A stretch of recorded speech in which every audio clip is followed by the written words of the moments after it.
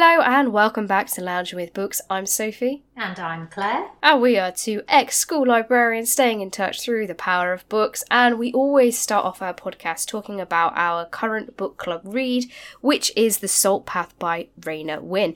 And this book is actually getting a lot of hype at the moment because it's been on TV, hasn't it, Claire? It has. I watched a show last night, which was, it's Between the Covers with Sarah Cox. One of the guests really liked The Salt Path and that was her favourite book, so that's why they talked about it on the show. So we're on trend. Yeah, I know. And they're talking about it on TV. Yeah, the lady who was talking about it, she just was really positive about it and said how much she enjoyed it and that it was quite inspiring.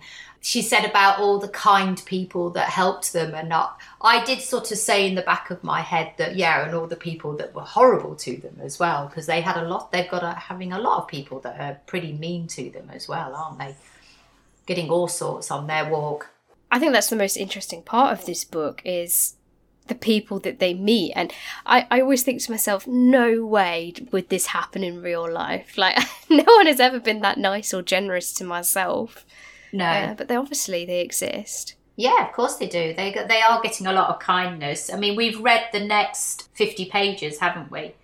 And it starts off with that rather strange evening, though. That's why last time we spoke, I read over the amount of pages that we had to read because I had to know who those people were. It was most peculiar. Most peculiar. Yeah, I was slightly worried it was going in a different way. I was like, ooh, when she went off with Moth to do a massage, I was like, what's going on? Yeah, and it was 3 women doing a massage. Yeah. And it's like, was that all his, wives and girlfriends in the house with him? I have no idea. I'm a bit territorial, so I'd be like, get your hands off my husband. I wouldn't have let him walk off with 3 women, but... to be honest with you, I think Raynor was just interested in getting plenty of lasagna and red wine. But don't blame her. This is where all the Simon Armitage thing started coming about. Yeah, well, throughout the book, people have kept saying, can't wait to see you perform, and being really nice, taking Moth's picture, and they've all been very quizzical, but this evening is where they really get treated like royalty. Yeah. Because they think Moth is this guy called Simon Armitage, who I've never heard of, but you've done some research, haven't you, Claire? I did do a little bit of research, because I was like, well, does he look like him? No. He doesn't look like him. And basically, if I tell you a little bit about Simon Armitage. So Simon Armitage was born in 1963 in the village of Marsden and lives in West Yorkshire. He is a graduate of Portsmouth University, where he studied geography. As a postgraduate student at Manchester University, his MA thesis concerned the effects of television violence on young offenders. Until 1994, he worked as a probation officer in Greater Manchester. But basically, Simon Armitage is the current National Poet Laureate and is that until 2029. Why do people think that Moth is Simon? Well, in the book, they figure out that Simon Armitage is currently doing a poetry walk. He's walking the coastal path from X to basically the same walk that him and Raynor are doing. Yeah. But surely there were other men doing this walk, so why do they always think it's him? I don't know. But people are convinced that he's having his photograph taken with people, and actually he's getting on the bandwagon of it now and just going, yeah, all right. And performing as Simon Armitage. But they have arrived in the town. At the end of our part, they are actually in St. Ives, where Simon Armitage is doing a poetry reading, isn't he? Yeah. Well, he reads... I'm not sure if you read this bit, because I went slightly ahead, but he reads a segment out of Beowulf, which is the little book that he's carried around this whole time. And everyone's like, woo, throwing coins in his back, his little hat, because they think he's Simon Armitage. Yeah. Yeah, because he decided to do, it was kind of like a bit of busking, wasn't it? And to earn themselves a bit of money. They got so much money from that. Did they? Well, I obviously haven't got to the end of that chapter, so how much money did they get? Well, I'll tell you what they bought for this money, because in today's economy, this would not happen. Go on then. they got £28 and 3p. Oh, wow. From him busking. And this is what they bought.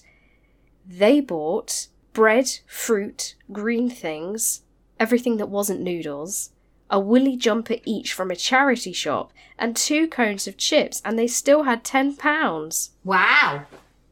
That is a lot for their money. Like, could you imagine getting 2 jumpers, 2 bags of chips, a food shop for £18 today? No. Did they go to a charity shop? Can't even get on the bus for £18. Yeah, they did. Oh, it's just madness. Absolute madness. Oh, I think she needs to write a book about saving your money and how to spend it. I think she does. Because I felt really... There was just that funny moment before he did the busking, because they bought a Cornish pasty, didn't they? Oh, and Moth had eaten his half of the Cornish pasty, and Raina had been waiting patiently for her half, and she was keeping. And then the seagull was eyeing up the Cornish pasty, and one came from behind and whipped it off, didn't it? So she never got her half. Yeah, they do work. They do work in pairs, I think, seagulls. I will say that I have noticed within these 50 pages their desperation growing in terms of finances, because they've stolen quite a few times now. Oh, yes. Yes. It started with her stealing the fudge from the very busy shop, which she did feel bad about. But yeah, she stole from the shop. And then there's been a couple of times where they've camped somewhere and not paid for the camping. Yes, they did, didn't they? Yes. But this is the second time that they're staying at a campsite and they've not paid for it. Yeah. The last one, they kind of stayed and then ran away. But this one, they're really stretching, like they're really... Well, they did. She went for a shower and then they went into they're town. Still there they're as still well. There. Yeah. They said, we'd pitch in the night, be gone by the morning, but they're using all the facilities. I did think, though, if you run a campsite, how do you know that everybody's accounted for if it's that big? You wouldn't. And they probably have different people on as well, don't they, on reception and stuff, so wouldn't know anyway.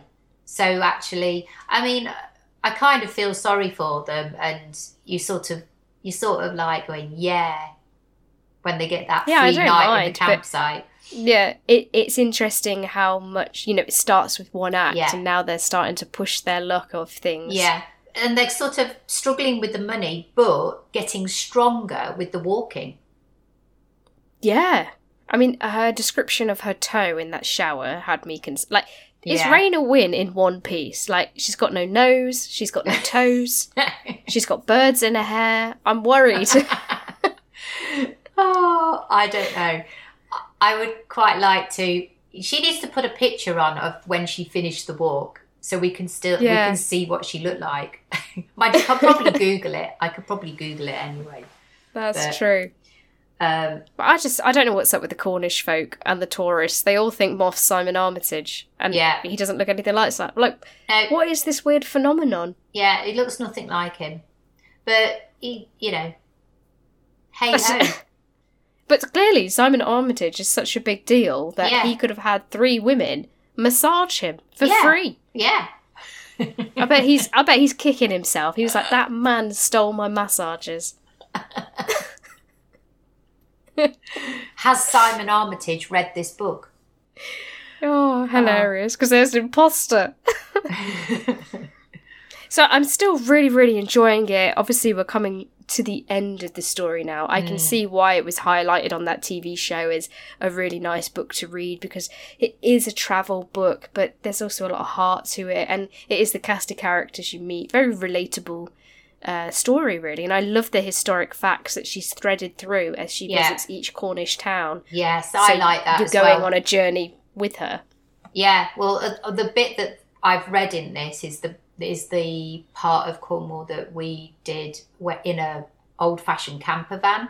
So they went to Boscastle and they went to Mother Ivy's Bay. So all of that I sort of visited. So it sort of brought back memories of that. Yeah, she has visited places I've been to as well, and it is like when she went to Newquay and Tintagel and all those places, because they're ones that I visited, and she does capture them beautifully. Yes. So yeah, really enjoying it. I feel early days, probably shouldn't say this, but I feel like after reading this, I'd be very interested to read her second book and her new book that has recently released, which is Landlines, because Landlines is a book about a walk that she's just done, and I think the book in between that is about, you know, what happened between those moments. And I'm just interested. I'm interested in her style of writing and the journeys that she's gone on. Yeah, I think it would be interesting to see how she does them differently, or whether, do you know what I mean? She's learned from her past experiences. So, that is The Salt Path by Rhona Wynn. As you can see, we're really enjoying it still, and we will be back next week, and we would have got to page 200. So make sure you join in, watch below the covers and see their reviews as well of The Salt Path. Between the covers. What did I say? Below the covers. Well, that's a different show, isn't it? Don't watch that one. That's not about books. Between the covers, to learn more about The Salt Path as well, because you should be reading it right now with us. Claire, what have you been reading? Well, I'm still on The Green and Pleasant Land by Aisha Malik. It's not because I'm not enjoying it. It's just I've been reading it in bits and pieces, and then of course reading it alongside The Salt Path, and we've had visitors and stuff like that. I'm really enjoying the book. It's interesting that the village are just really up in arms about the fact that Belil wants to build this mosque, and they're almost being pushed out of village things. So when they turn up for events and stuff, it's like they shouldn't be there and shouldn't, you know, they're just all of a sudden not important anymore. And they've got an auntie that's staying with them who was his mum's sister, and she's so funny because she's ventured out of Belil's house because she wasn't really going outside, and she ventured out. And you describe her, can you imagine like this lady all in her finery wearing a pair of wellies and a coat, you know, in her colourful clothes, you know, and going out into the streets. She ends up bumping into this woman called Shelley, who is the instigator of who doesn't want the mosque and is the leader of the gang. And they're having this conversation, and obviously the aunt doesn't speak very much English because she's trying to learn it through some audio thing. Yeah, it's quite interesting that she's persisting with this Shelley person, and this Shelley person is like trying not to talk to her and stuff, but the aunt is like, oh, you know, trying to have this conversation. So it's very interesting. And Richard, who is the vicar in the village, he's putting on this nativity, and Belil and his wife are Mary and Joseph. And of course, the village is in uproar about the fact that they're Mary and Joseph, and that Mary and Joseph are meant to be white. But actually, if you think about it, Mary and Joseph weren't white, were they?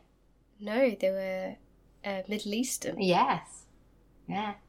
So this town sounds like a horrible place. Yeah. Well, they're just village folk who don't want change, do they? Mm. You know, they were all right to be in the village, just being there and doing their thing, but, oh no, bit of change. Not happy. Oh, sounds great. I finished The Paris Apartment by Lucy Foley. Brilliant book. So easy to read. Like, if you're someone that's a bit of a reluctant reader, or you're struggling to read at the moment and want something quick and snappy, it was fantastic. Granted, there were a few moments in the book where I was like, oh, this is very obvious, or I saw that coming, or it reads like an ITV3 crime drama, you know? But I actually quite liked that. I liked that it was Hollywoodized in a way, like you could see it on screen, and it was a story that, you know, you've seen or heard before, but told in a way that was unique and interesting to read. I loved everything about it. I would say the only issue I had with it is that everything kind of wrapped up so nicely at the end, and certain things were a bit convenient, and I wish she'd kind of not given us a happy ending in a way. Like, I wanted something to go wrong, if that makes sense. Yeah. But I loved it. I loved the mystery, I loved the characters. Oh. Very, very good. What are you going to give it then? It would be a renew for me. I would definitely recommend it to others. I'd happily read it again once I've forgotten the plot. The only reason it's not overdue is because in terms of, like, the plot, like, it was great, but it wasn't like, you know, I wasn't taken aback like I was with Rebecca and how amazing that story was. But yeah, really solid read. Would definitely suggest any thriller fan to go out there and read it now.